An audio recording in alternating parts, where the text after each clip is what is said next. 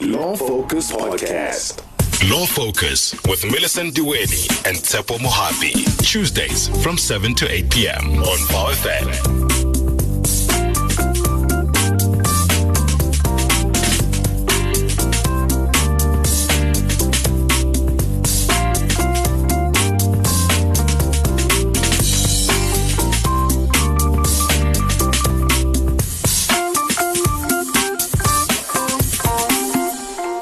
Good evening, Power FM listener, on this Tuesday evening, the 9th of February 2021. And this is our second show of the year. It has just gone 7 p.m. Welcome to Law Focus with me, Millicent Diweni, as well as my partner, Tsepo Mohapi on Power FM 88.1. Since our last conversation last week, a lot has unfolded in our country. For starters, the vaccines did indeed arrive, AstraZeneca, and we have since been alarmed with media reports about the imminent expiry date of the vaccines. Not only do they have a 6-month expiry date, but they are reported to only be 22% effective. Health Minister Dr. Zweli Mkhize has, however, spoke on SAFM yesterday that the Johnson & Johnson vaccines will be rolled out across the country as of next week. Although President Cyril Ramaphosa did say in his last address to the country that no one will be forced to take vaccines, legal opinion by the legal giant Cliff Decker, Hofmeyr, which is a law firm, published in a guide that has suggested that employers may have legal grounds to dismiss workers should they refuse the COVID-19 vaccination. So this seems to be a contentious and it's a continuous issue that we are yet to see how it will unfold. But while you ponder on these latest updates, some of which we will chat about more in our legal hotspots, here's what you can look forward to in the show tonight. Do you know how to terminate a customary marriage? Perhaps you have a family member who married in terms of customary law and believes that they are divorced. Maybe you are in that situation. Are they really divorced? Because the ramifications of not terminating a customary marriage correctly, that is legally, can have adverse consequences for you. Yep, that's what you can look forward to tonight. Tsepo, what's for tea? Yeah, tea seems to be the flavor of the week. You know, everybody's tea. Yeah, I mean, I think the last time tea was such a big deal was when Mandela went to go and visit Hendrik Verwoerd's widow in Oranje. I think that was in the late 90s. That was the last time we had tea in the news. But anyway, hopefully our listeners have been keeping interest in what's going on throughout the course of the week. And of course, that tea meeting or that high tea that was had in Nkandla has had everybody talking. We don't know whether it was a simple tea or whatever it was, but who knew that a little tea party could make the country stand still and look and pay attention. That now I'm referring to the tea party or tea meeting between EFF leader Julius Malema and the former president Jacob Zuma, and it was last week at Jacob Zuma's home in Nkandla. They met. And there's been a lot of speculation around what was discussed at that meeting, and because there was no formal statement released, and so we're just making allegations. In fact, I think the chairperson, or it's called now, the spokesperson for the EFF was a little bit condescending. He just said, "Oh, it was sweet, and it was lots of tea was drank." But we'll see in the next coming weeks what happens from that, because it couldn't just be a question of tea. And this week is an important week because we can expect to hear the President Cyril Ramaphosa deliver his State of the Nation address.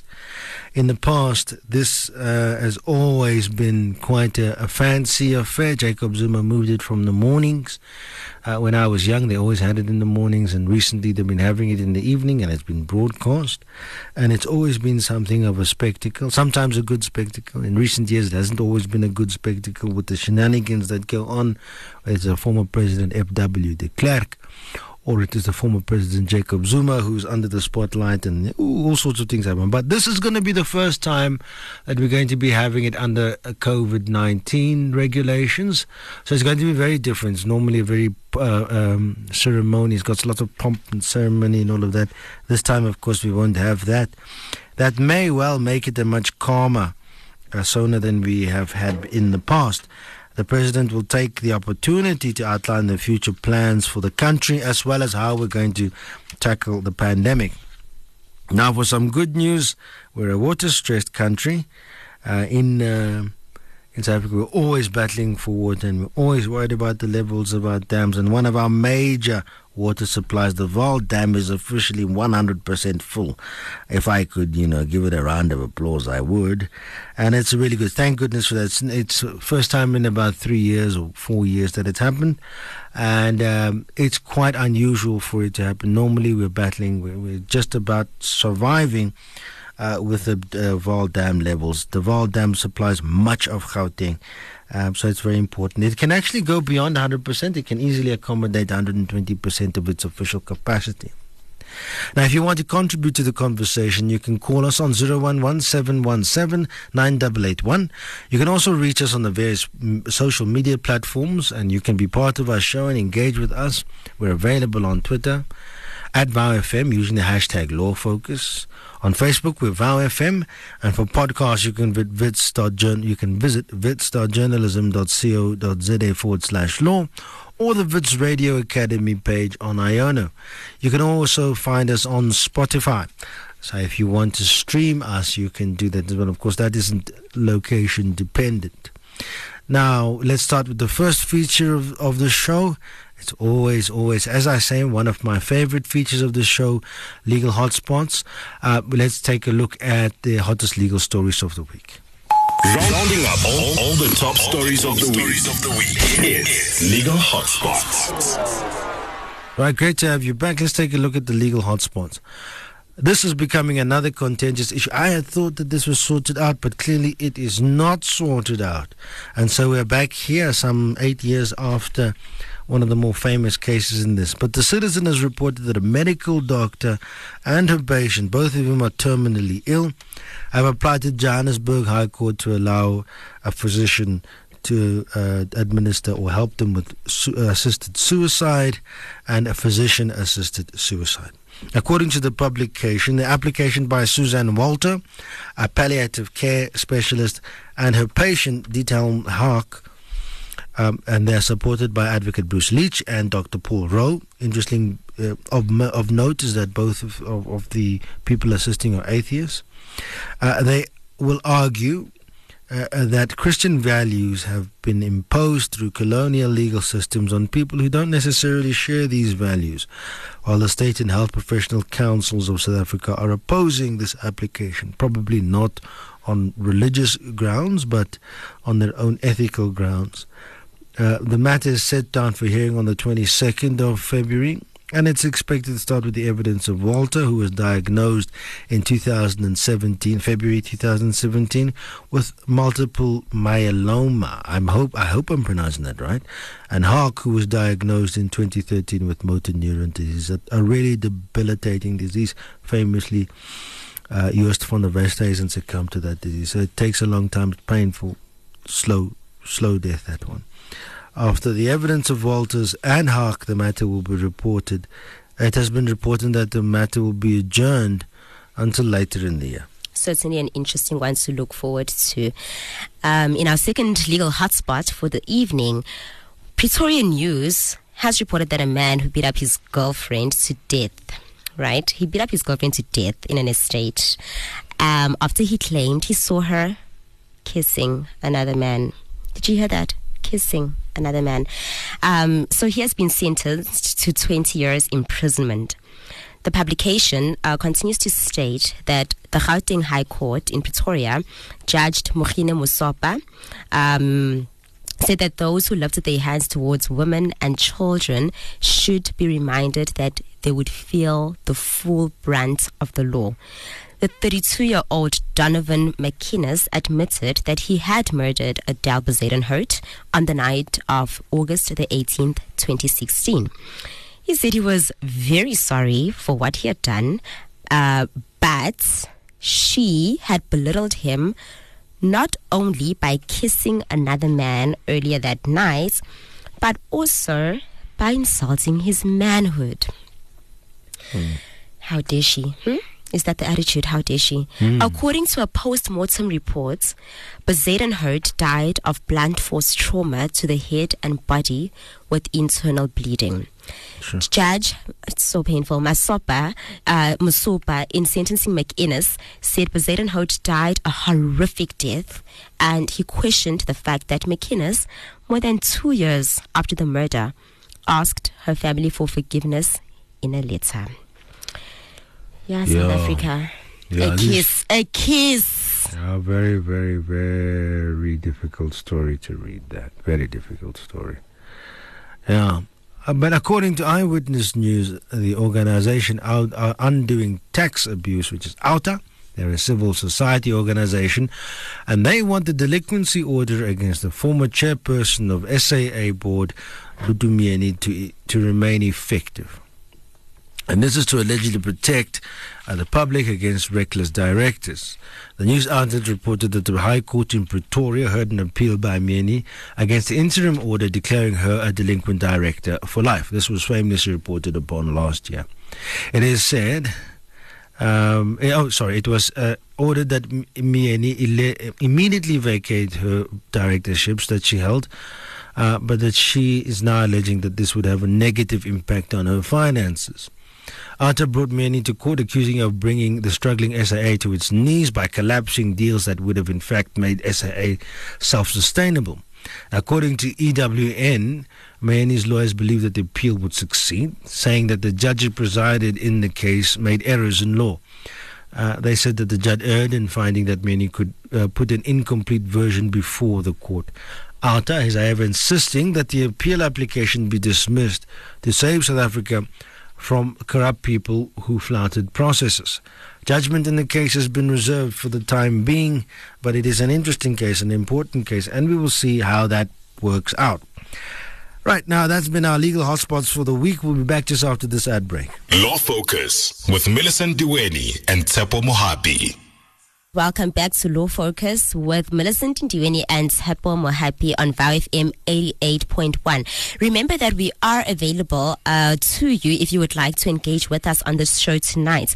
You can dial 011-717-9881 if you want to pose a question or comment to the topic, or you can check us out on Twitter at VOW FM using the hashtag Law Focus, or on Facebook we are VOW FM. You are able to interact with us on all these platforms.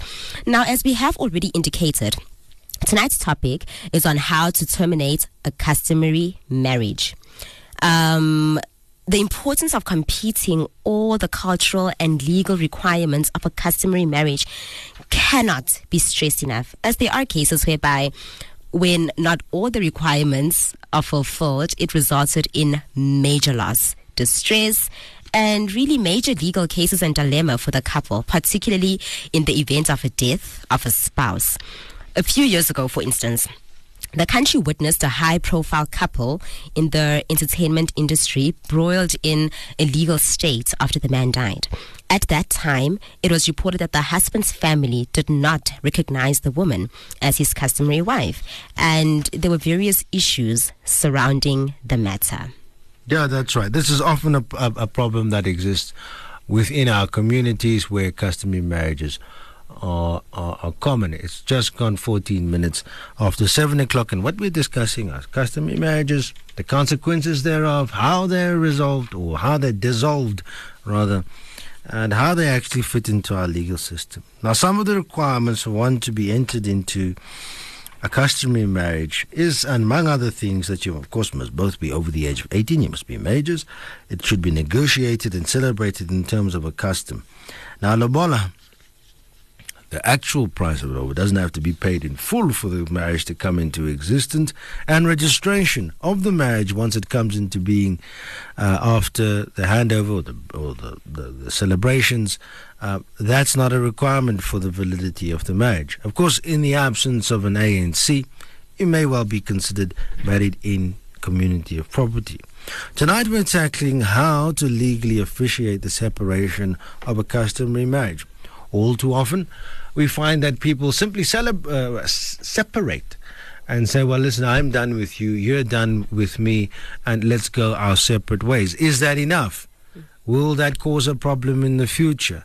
What happens when another party gets remarried? What happens if one of the parties then subsequently passes away? What actually happened to this customary marriage? Does it still exist?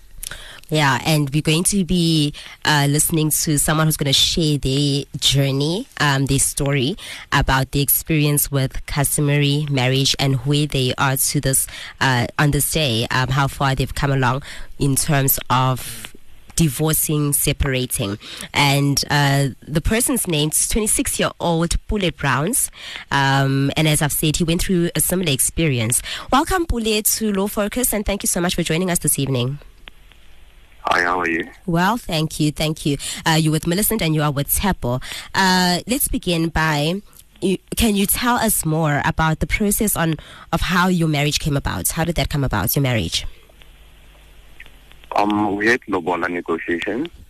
Remember, in our African cultures, you have to pay a certain amount of money to be fully staying with your wife. So we paid half of that, which was 25,000 rand, and then we had to pay again to ask the permission from the uncle so that the wife can move into the family. So 2 years down the line, the relationship started to go west, and we did not agree on to certain terms, and we took the decision that as we are young, let's just take separate ways. Did you know that customary marriage was binding certain things, like when we buy a house and a car together, and most of the assets that they were in the house? So we then considered to go to the magistrate, and the magistrate was just guiding us until then I met my lawyer, and then my lawyer started to do the things. Firstly, what you need to do, you need to register your marriage 3 months after the lobola negotiations. And then after registering that marriage, if then you want to divorce, it will go the same way that civil marriage goes. You go and apply for a divorce, and then they serve the summons. After serving the summons, then you will meet in court. So I'm at the stage of waiting for the court date. Okay. Now, at that time when you got married, you don't say that you went to register. So my understanding is you actually did not have a Home Affairs marriage certificate, correct? Yes, I didn't register because I had no clue about this. Yeah. I only knew about registering when we were going through the separation part, where we needed to sell the house and a car. So how difficult from your experience, how difficult then was it to try and walk away from this marriage without even the proof of marriage through a marriage certificate? How hard was that for you? It was difficult because I didn't know what's going to happen to the house and the cars that we have and some of the assets. And most of the time, the other family is standing with their child, and this family will be standing with their child. So the reason why I end up in magistrate court, it was I didn't want more domestic violence from both of our families. So magistrate then issued protection order from both families so that they don't touch each other or they don't talk because of we are not in a good term. And then the magistrate was what he was trying to do. He was trying to actually ace things between me and my partner so that we can get back together. He was not actually motivating the issue of divorce until when I met my lawyer. And then my lawyer said, stop going to the magistrate because of the only thing you have with the magistrate is patience. And then my lawyer then registered the customary marriage with Home Affairs so that I can be able to serve a divorce. So tell me, Pule, have you found that the courts Well, over the years, the courts have simplified or tried to simplify the process of getting a divorce. Have you found that with customary marriages, this simplified system works, or it's still not as useful or not as user-friendly as it could be? Yes, it's not user-friendly support because they don't tell us about it. Mm. And there's a lot of things that you meet at court, actually, that we are entitled to. Mm. They don't tell us. And the other thing is that when you're into customary marriage, you can marry more than multiple partners, which is they don't tell us about it. Mm. Yeah, yes. So most of the things I met at the court. This is now when your marriage is coming to an end already. Yes, when my marriage was coming to an end, even the magistrate was not actually more open about it. So, at our courts, we sometimes have things like the legal aid officers, or sometimes even a legal aid clinic, from the universities and things like that. Were you advised to go to places like that so that you could get more advice, so you don't have to keep going back to court to find out information? Did they give you that kind of advice? No, the magistrate did not actually want us to go through the divorce. The magistrate said our marriage is not registered and our marriage is not legal. We can separate, and the only thing that the magistrate was doing was coordinate certain things. Then I got advice from social media. Somebody said, get a lawyer so that the things can be speed up. And I don't know if maybe it's only me or my lawyer or something. There's two laws into our in this country that are actually accommodating us Africans, Black Africans, and white people. So those are the things that they don't tell us, most especially when we get married in this customary marriages. And they really affect us because of now the stress of sharing certain assets that they were not involved and going through the court. It's actually not good. If you had it your way, if you could go back and to before you got married, in terms of customary law, what did you wish you had known before choosing that as an option? I learned about contracts these days, the prenups. So I wish I should have known such information that when we get married, especially at the age that we are at, and especially in the world that we're living in today, we are not getting married because of we love each other. We are getting married because of families. We're getting married because of somebody's pregnant. We're getting married because of someone is rich. We want to secure the bed. But I would advise my peers out there to get married under a contract. Okay, so signing an anti-nuptial would have made more sense for you, yeah? Yes, because it doesn't only help with assets, it helps with a lot of things. It actually benefits both of us. Because remember, in our culture, they said we must get married in community of property so that the wife can own 100% of everything as the husband. But that kills the wife as well. Let me give an example. Let me say my wife, if she's a doctor, and then I'm working just PT jobs. So when I have loans, my wife will cover that if we're in community of property. So when you're in prenups, in contracts, you don't have to, because of whatever that is yours, whatever that is mine is mine. So it helps more, especially on such incidents. Okay. Last question before we let you go, Pule. You made a lot of reference to they don't tell us about it. So this they who know more and should educate people entering into customary marriage about the expectations and the legal rules that they are binding themselves to. Who are those people, and how do you think people should then be educated about customary marriage? What's the right way to educate the masses? I think it should start from our parents, because they don't know about this. They know about it because of it was happening back then, but now it's in the hands of government. I think there should be, classes or something that they teach us about most, especially youth from rural areas, because of this happens in the rural areas. And I had Tapo saying in the court there are legal people, legal clinics.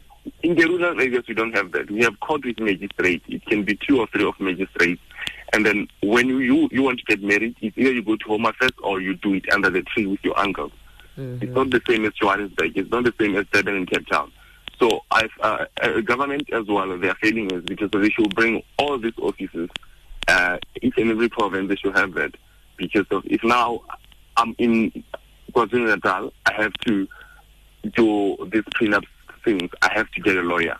It's a must. You can't do it at court because of the magistrate. They don't actually support that. They will tell you either you do in or out. Okay. They don't have other types of contracts. That's interesting. All right. Thank you so much, Pule Browns, for sharing your story with us. We appreciate your time. So that was 26-year-old Pule Browns who was married by customary law. And that obviously means he was married in community of property. And he's sharing his story of the difficulties of trying to separate from a marriage when you don't even have it. You didn't even have a marriage certificate to prove his marriage in the first place, but also, how difficult it was for him to walk away, considering that you have to share the matrimonial property, things that he feels strongly that he should have been told before entering into the marriage in the first place. So, and he spoke vehemently about it. And you might know someone who has gone through a similar experience or is going through a similar experience. This will definitely help them. We're going to be talking to a lawyer coming up next, so you don't want to miss this. Stay tuned to get more information. Law Focus, handing you your rights. Welcome back to Law Focus. It's just gone 28 after 7. You are listening to Millicent Ndiweni and Tapo Mohapi on VOW FM 88.1. And if you have just joined us tonight, we are discussing customary marriage. Remember that you are able to interact with us on Twitter at VOW FM using the hashtag Law Focus. On Facebook as well, just VOW FM, or you can dial us up 011-717-9881. We would love to hear from you. On the 15th of November 2000, various developments and amendments were made on customary marriage in South Africa, and not many of us could have the knowledge of them. I'm going to allow Tapo to continue with this one. And as you do, Tapo, perhaps you want to give a bit of feedback concerning the case study that we just had a few minutes ago. Yeah, well, I mean, in some of the shortcomings that we've had in our justice as a magistrate who clearly wasn't giving, it's not a job to give advice, but when he did give advice, it wasn't the correct advice. So even some of our magistrates get these questions like this wrong, clearly speaking to Pule. Now, when Pule shared his experience with us about, legally registering his marriage, etc., etc., these are all sort of obstacles and hurdles which don't exist should you get married in one of our other. So there are 3 laws which govern our matrimonial, or not matrimonial, our marriages in this country. One is the Marriages Act, one is the Civil Union, and the last one is the Customary Marriages Act. And it is difficult. Really, it can be difficult with the Customary Marriage Act to get everything 100% correct, because many things are not written down, many are not registered, subsequent marriages happen, and there are real shortcomings. But I am not really the expert. You have not tuned in to listen to me waffle about my opinions on customary marriages. For that, we've invited Justice Magai, and he is a supervisory legal practitioner from Legal Aid, and he's going to give us his opinion on the topic. Welcome to Law Focus, Justice. Thank you for being part of the show. No, thank you for the opportunity. Right. I'm horrible with surnames. Did I get it correct? 100%, man, and I appreciate that. Wonderful. No, good. My colleagues always complain I fluff every surname. Anyway, no, you are improving, I guess. Thank you very much. All right, let's get to perhaps first things first. Yes. When does a customary marriage come into existence? And we can just kill 2 birds with one stone. Is it in or is it out of community of property? Awesome stuff. Let's go ahead and kill the birds with one stone. I heard you mentioning the Customary Marriages Act. So since 1998, we have RCMA, Recognition of Customary Marriages Act of 1998. It lists the requirement for a valid customary marriage. Yeah? The prospective spouses must both be above the age of 18 years. Both of them need to consent to the customary marriage. And now the marriage must be negotiated and entered into or celebrated in accordance with our customs or customary law. And therein comes the problem. Because we've got different customs. The Bedis have a different custom. The Tsongas have a different custom. The Tswanas have. So now therein lies the problem. You then ask the issue of whether is it in community of property or out of community of property. Luckily, it's in community of property. All marriages in South Africa, if the parties don't choose the marital regime, are automatically in community of property. Good and bad, though, it just depends.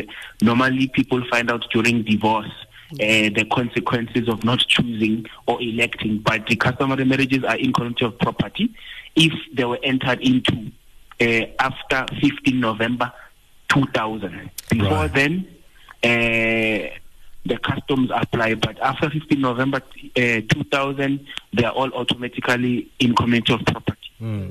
So you raised an interesting one there, because I mean nowadays, even people my age are often of mixed heritage. For example, my mother is Zulu, my father was Sotho.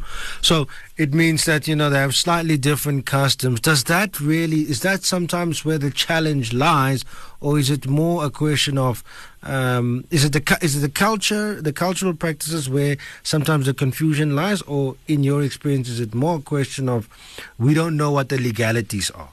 No, before we even get to the legalities, it comes to the cultural practices. Because remember, the legalities found us as African people or indigenous people already performing the rights, the cultures. So basically, the confusion stems from the customs. There are too many different customs, and we interpret them differently. Like the issue of handing over of the bride. Do we need to hand over the bride? Don't we need to hand over the bride? Do we need vulamlomo? We don't need vulamlomo. Do you pay one payment and you are done, or do you continuously continue paying? Do you understand? Yes. And therein, that's where the problems lie. On the issue of handing over and customs, I think people are familiar with the case of double HP, right? Yes. Singadi, the case is Singadi. There, the issue stemmed from whether she was handed over or not. The father of double HP contended that no, there was no customary marriage because there was no handing over of the bride. However, Lerato Singadi and her attorneys contended that no. The aunts of double HP, they bamu apesite, as in like they took the traditional attire from their custom or their side, and then they clothed in it and said no, and introduced her as the wife of double HP. However, the father said no, there was still outstanding 15,000 rands, which is true. And also there was still the custom of handing over. There was no handing over. And therefore, according to me, they're not married. Therefore, I'm entitled to bury my son in the Northwest. However, the Supreme Court of Appeal said no. The handing over is not a requirement per se. It's not the be-all and end-all requirement. If there was no handing over, but there were customary rights which were performed. Lobola was negotiated. There was a celebration. WHP was clothed in his traditional attire. They clothed Lerato in traditional attire. They were witnesses to that, and they were staying together as husband and wife. The court said, They were married in terms of customary law or customary marriages. Right. So it just varies and depends. Indeed, it's complicated. Very. I want to go back to the money. So what happens when there is more than one wife? Is it still community of property? And what are the complexities of that, if so? Okay. Yes.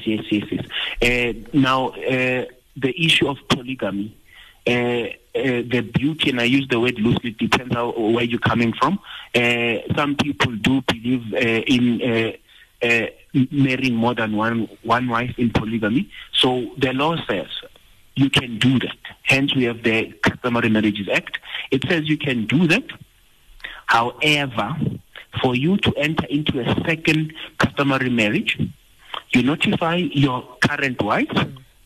Then you also seek permission, an order of court, which will regulate the future matrimonial property system of the marriages. And by that's where you came in and said, is it community of property or is it out? Guess what? It's still community of property. However, there must be an order regulating that the first wife is protected, second wife is protected. If there's 3 or 4, all of them are protected. Okay. Yes, is that why earlier on you said, luckily, it's community of property? Because everyone is protected. Well, all the women are. Yes, the women are, and they're all equals. Because we have this debate of whether the first wife is the head of the wives, is the boss of the wives, for lack of a better word. No, they're all equal. There's no one who's a child. Yes, in the eyes of the community and the village, the first wife is important. But legally speaking, all of them are important. Okay. You can't discriminate against the other one because she was Johnny come lately. She was the last one. Certainly. Okay, if you're joining us, we are in conversation with Justice Magai, and he is a legal practitioner from Legal Aid. Remember that you can stream us live on vowfm.co.za,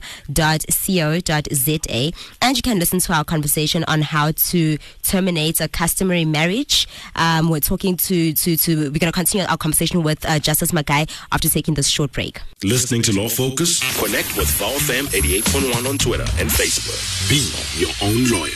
Welcome back to Law Focus with Tepo Mohapi and Millicent Ndiweni. It's just going to 21 minutes before 8 this Tuesday evening. We are continuing our conversation with Mr. Justice Magai. He is a legal practitioner coming to us from Legal Aid. He was just, talking about the community of property and how that works when you marry more than one wife according to customary law. But, Mr. Justice, how about if someone who is already married in terms of, the Customary Marriage Act decides that they want to marry a person, someone else in terms of a civil marriage? Is that possible? Okay, that's a great question.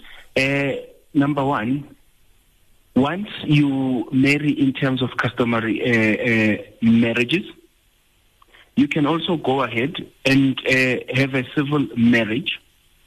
However, before you do that, there are certain requirements you need to meet. You notify your current wife, of course.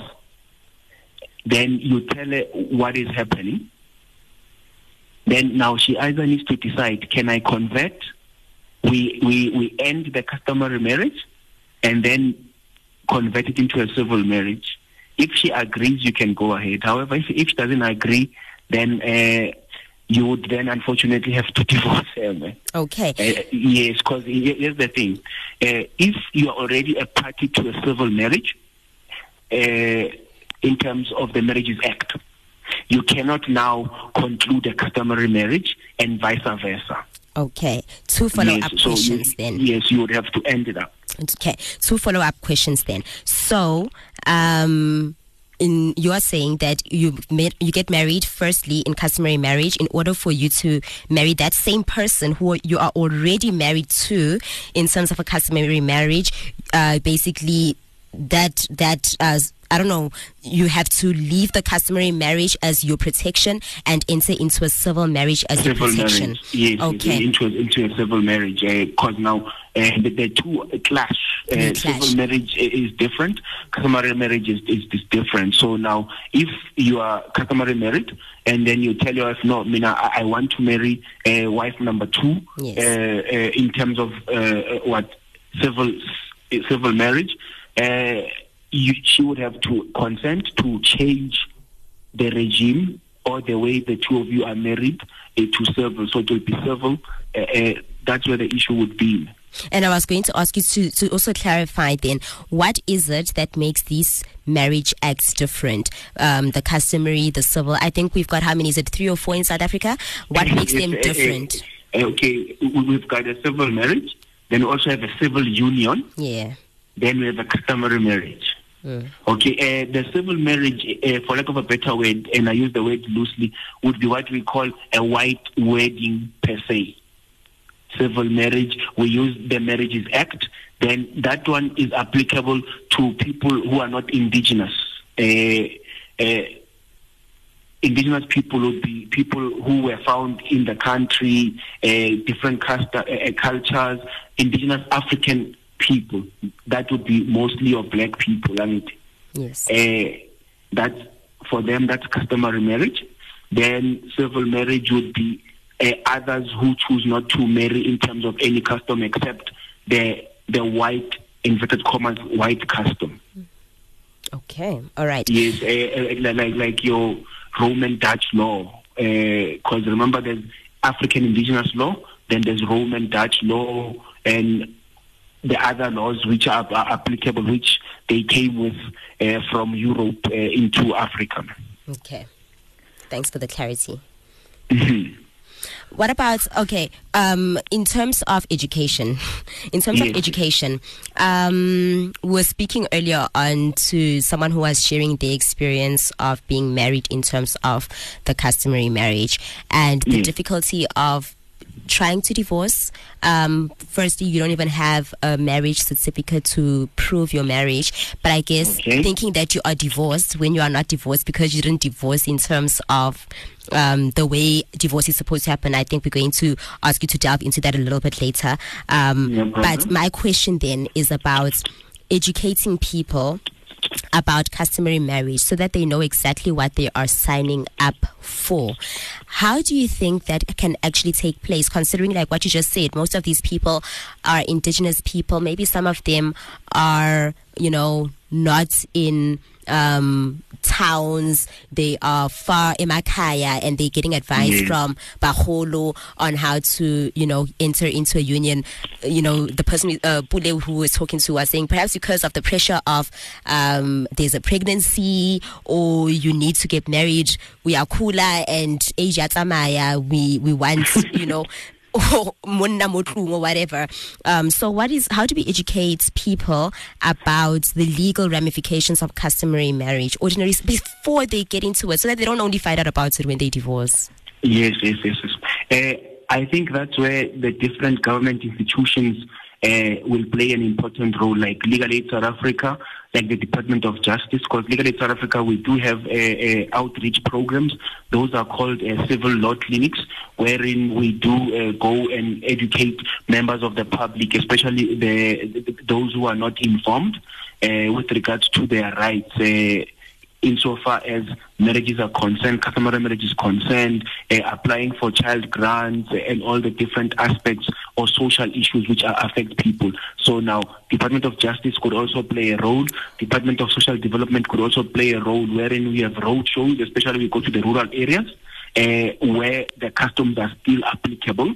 Because I think, and I do speak under correction, in the urban areas, the customary marriages are rarely concluded, but in the rural areas, most of the marriages are customary marriages. So I think different government institutions and would have to play a role. Also, radio stations like yourself would also have to play a role. Hence, you are doing it. You're getting experts to come through and also talk to people, and you make the broadcast available to people. So I think that's where it becomes important. Radio stations, community stations, NGOs, Department of Social Development, and all the different government departments, because this is important.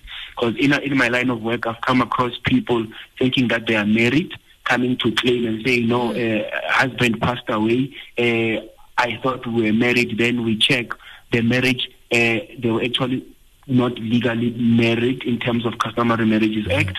Yes, there was some lobola paid, or there was something resembling an exchange, but then technically speaking, there was no customary marriage, and then that's where the problems come in. You see uncles kicking out their wives and taking their property because, according to them, there was no marriage in terms of setso sabona and things like that. Sure. Right. If you've just joined us, we're speaking with Jacob, and he's from the Legal Aid Clinic.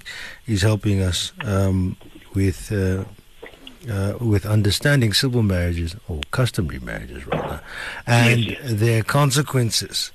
Jacob, my apology. I keep saying Jacob, it's Justice. My apologies. No, it's fine. Don't worry. Remember, there was a caveat. You did say that.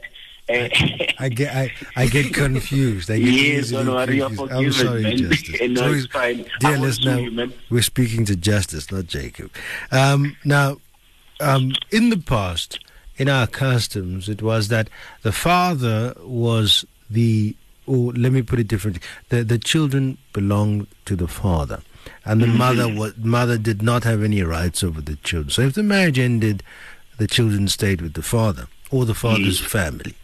Is that still the case? Have we changed our attitudes? If you're married in a customary marriage, do you have to be subjected to that type of patriarchy? Oh, thank goodness, that is no longer the case. And to add to what you said, also in the past, a woman was regarded as a child. Yeah. You could have a 40-year-old being regarded as a child because she's married in terms of customary rights or customary marriages.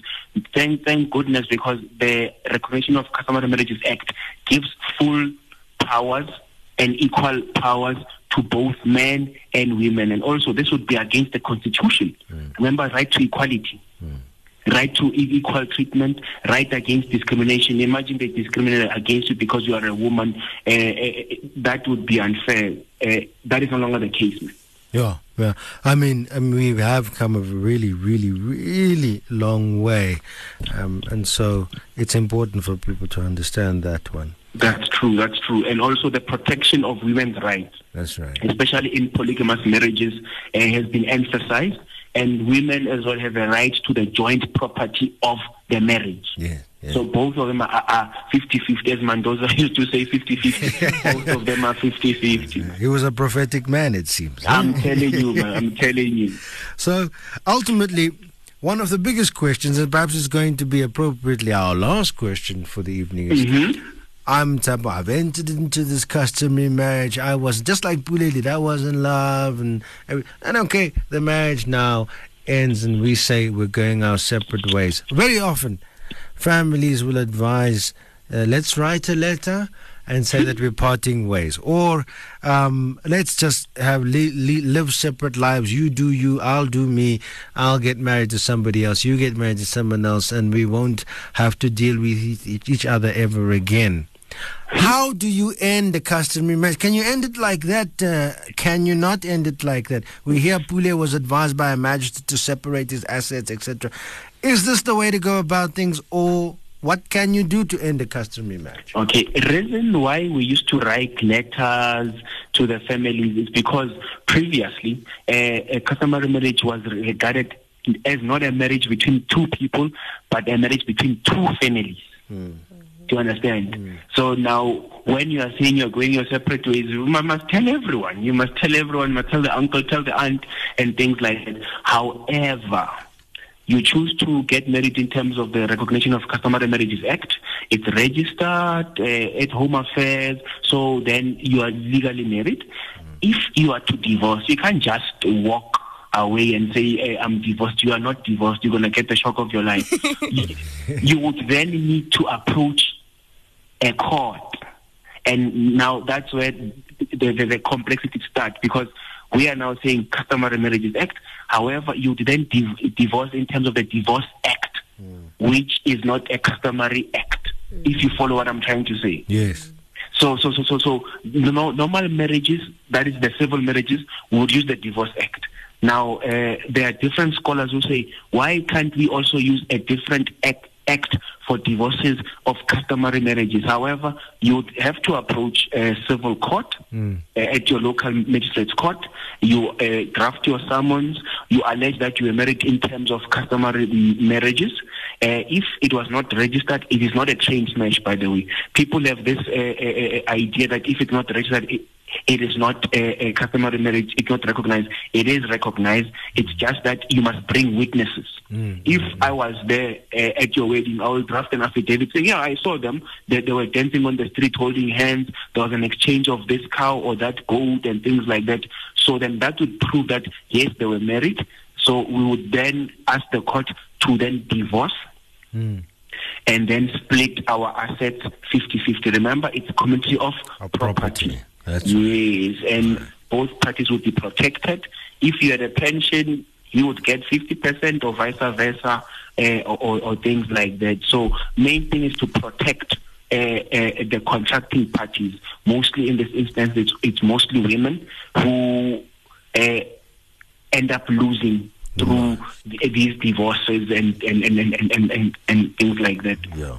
Well, Jacob, thank you for Justice. Thank you for your insights, Justice.